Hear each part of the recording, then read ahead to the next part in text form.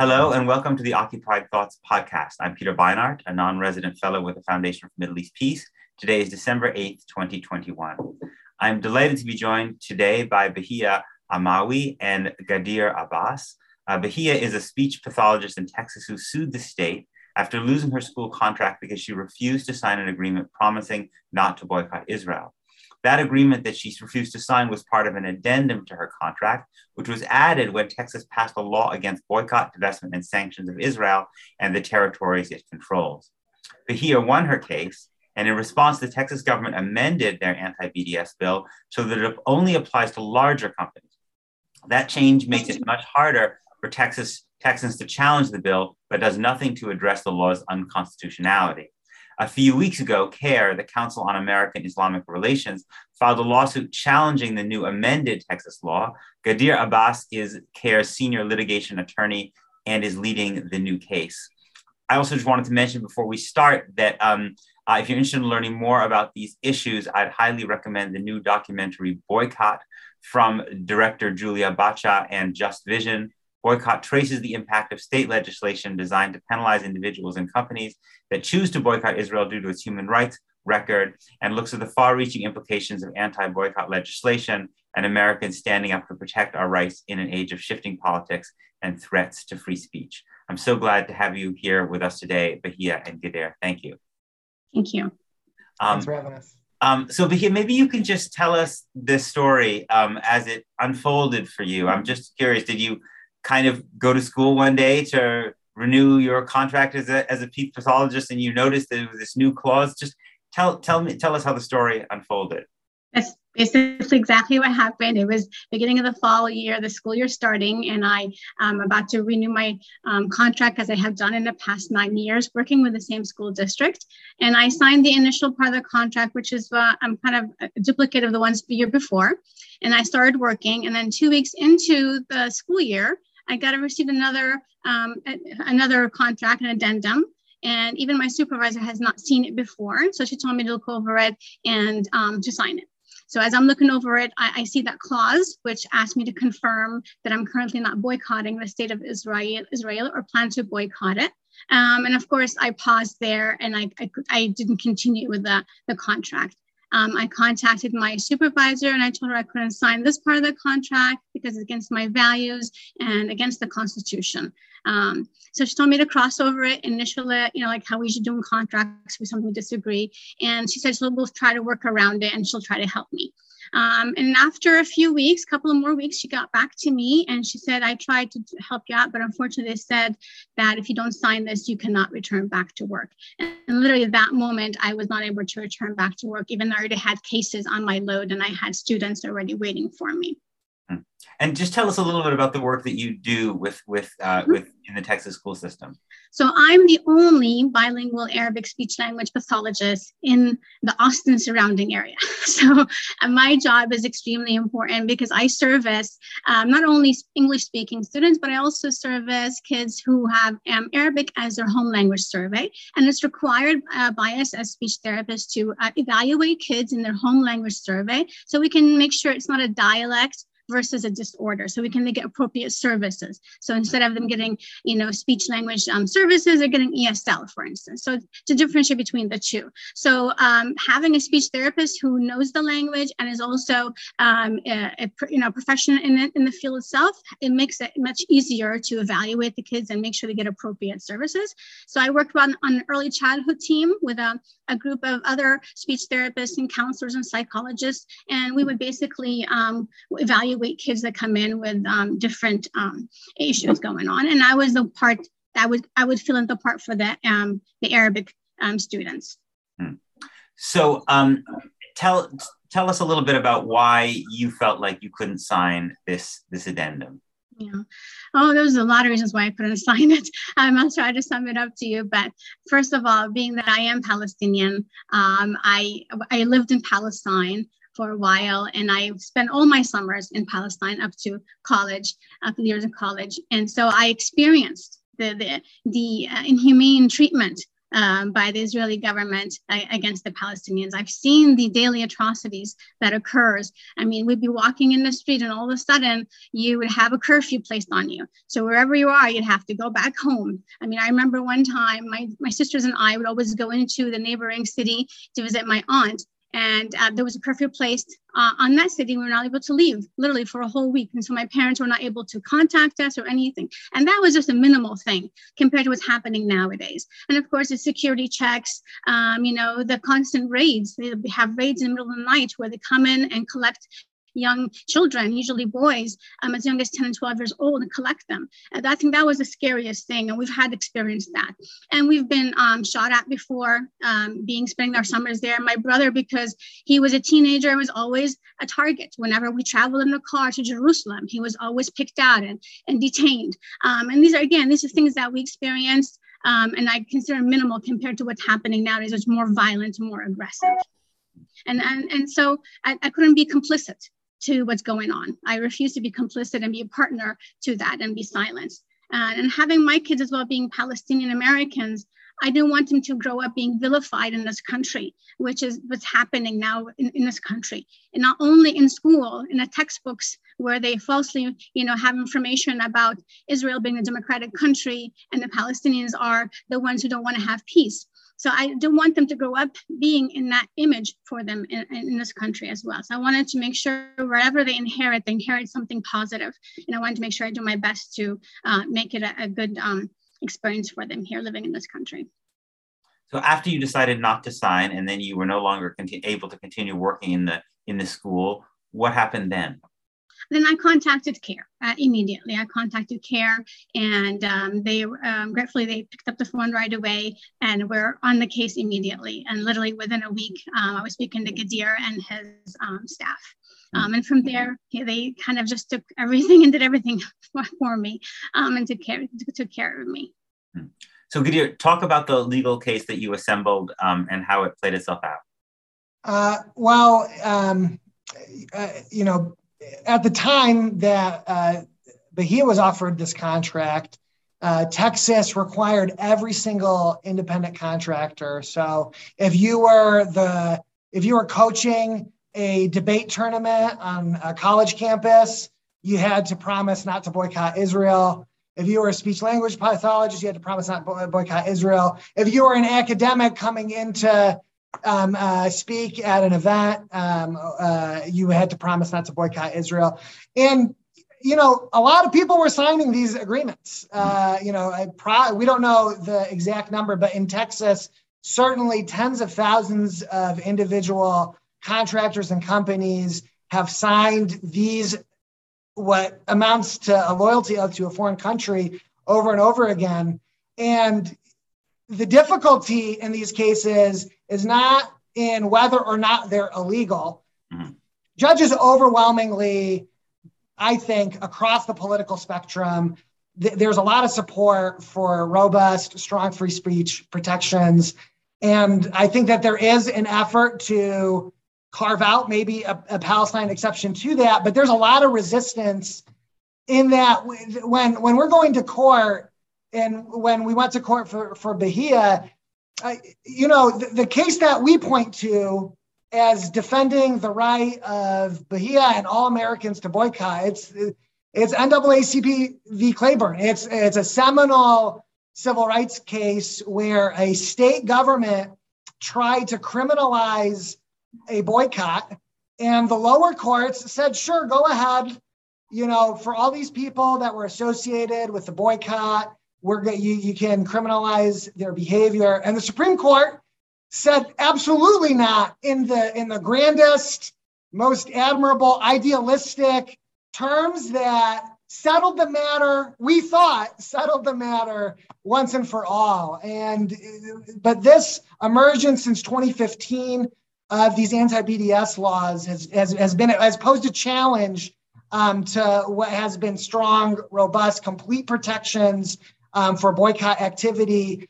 And it was the response of the federal court in Bahia's case. The judge said, obviously, this law was intended to put Texas's fingers on the scale of the public debate to skew the terms of the discourse in a particular direction and penalize people for having those views or participating in concerted activity around BDS. And Texas's response, I think, is telling, because rather than defend the law to the appellate court, the most favorable appellate court probably in the history of America, the Fifth Circuit Court of Appeals, rather than defend it there, they just changed the law. And that has been they meaning the state legislature. The state legislature amended the law so that it no longer applies to Bahia, the debate judge, the independent contractor as a single person. It now only applies to companies with 10 or more people, and the contract regards a particular size. I think it was 100,000. Mm-hmm. So that made it, that mooted the case, made it impossible, at least in the court's view, impossible for the court to reach the merits about whether the law is permitted by the Constitution or made illegal by it. Mm-hmm. And I think they did that. I think they did that because companies have been asked to sign these laws since 2015 all across the country. And the Arkansas Times is one company that's filed a lawsuit. And A&R Engineering, Rasmi Hasuna's company, is the other company that has filed a lawsuit. And that's it. And I think that it reflects the difficulty of entering this debate and the reality that for some folks, they can't leave it. Bahia is Palestinian American. She can't leave the debate. Rasmi from Gaza can't leave the debate. And so, I think this litigation is inevitable. Yeah. I want to hear a little bit more about the case, Rasmi's case in the engineering firm. But Bahia, just to go back to your story. So once the law gets changed, you go back to school. How do things play out for you personally?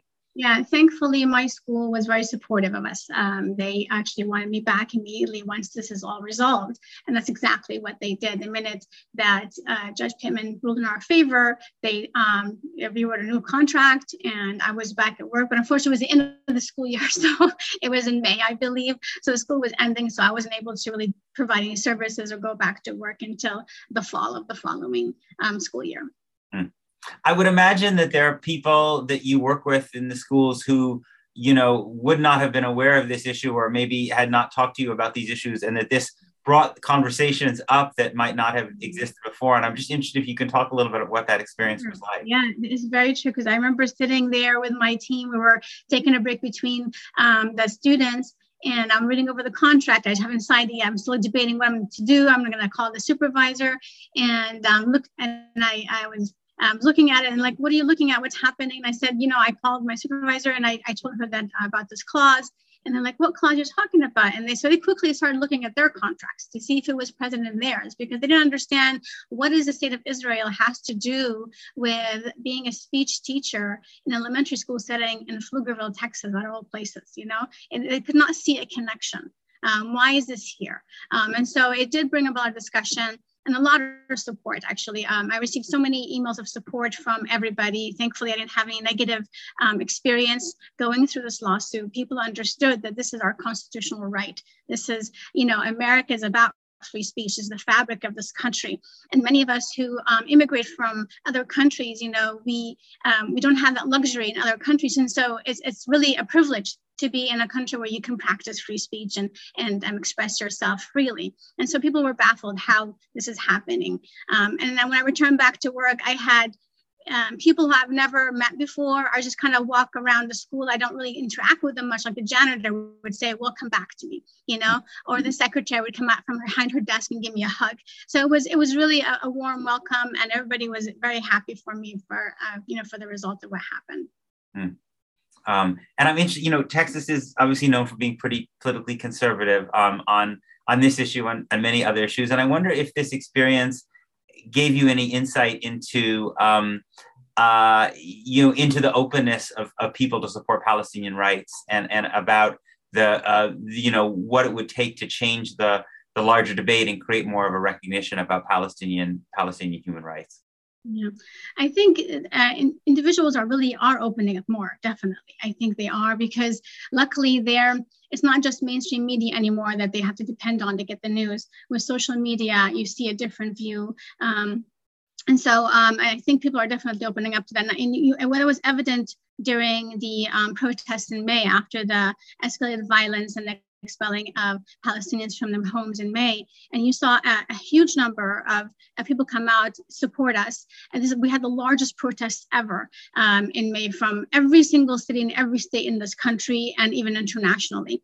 And so it was really, you saw a different outlook, a different change, and that it was very hopeful that people are actually learning the truth despite the constant propaganda and the politicians spewing lies all the time and trying to pass these laws to silence us. So I think definitely the game is changing. I think it is changing, and people are open up definitely to more what's happening.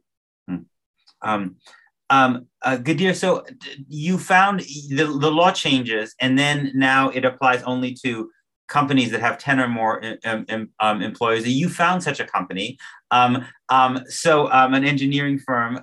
So tell us a little bit about the proprietor of that engineering firm and what led him to decide to jump into this fight. Yeah, well, Rasmi Hassouna, grew up in Gaza and got, I think it was a student visa to come study in the U.S.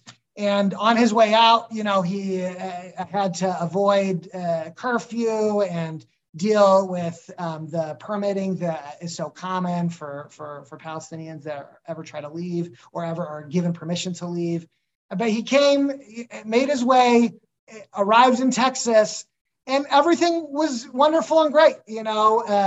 Partnered with another engineer, started a company, and a long, almost 20-year long relationship with the city of Houston, providing permitting and construction services, checking construction sites. And it was great and fantastic. And the contract, I think it renews in 4-year cycles. And so they sent him a contract. This is, I think, last month, they sent him a contract. And I guess he's among the 1% of people that read every word of the contract. Bahia is also among that 1%. But he went through the contract, found this odd provision that asked him to promise not to boycott Israel. And he had the reaction that many people have in response to these things. What does Israel have to do with me providing construction, permitting, support services to the city of Houston? And so, he explained, and rather than sign the document, he explained in a comment field, he's like, I'm from Gaza.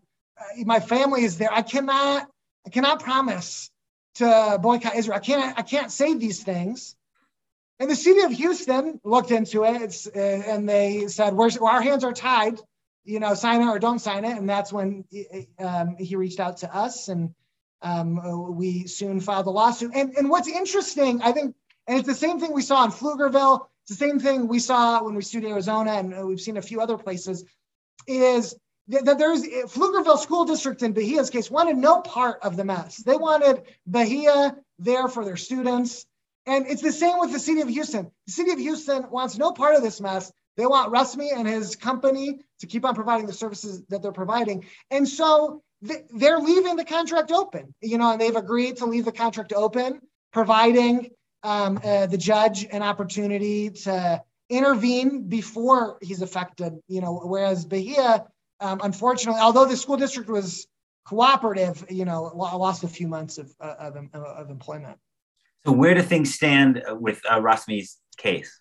December 21st in Houston is the preliminary injunction hearing, where we'll make the exact same arguments that we made in Bahia's case. I'm already very well prepared for it because there's no difference in the law. The only difference is who it affects. And, Judge Hannon, a very well-respected conservative judge, is going to have the opportunity, as other judges have had, to weigh in on this matter of significant public controversy. And we think that if we can convince Judge Hannon that it will show that even in the judiciary, across the political spectrum, there is robust support for keeping strong First Amendment protections and not establishing some kind of Palestine exception. And can you talk a little bit about where things stand in other states? Are there other states where you've also had these successful challenges? Have they also changed the laws in order to, make them a little more difficult to challenge?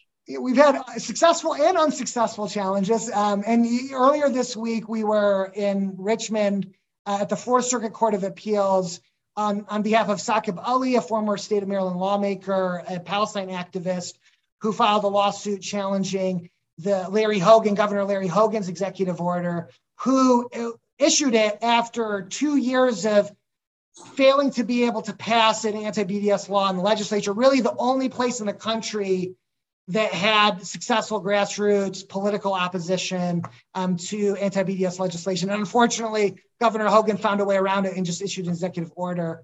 So that case is pending in the Fourth Circuit. In the Eighth Circuit, the ACLU has a case on behalf of the Arkansas Times that we're waiting for a decision from the full Eighth Circuit.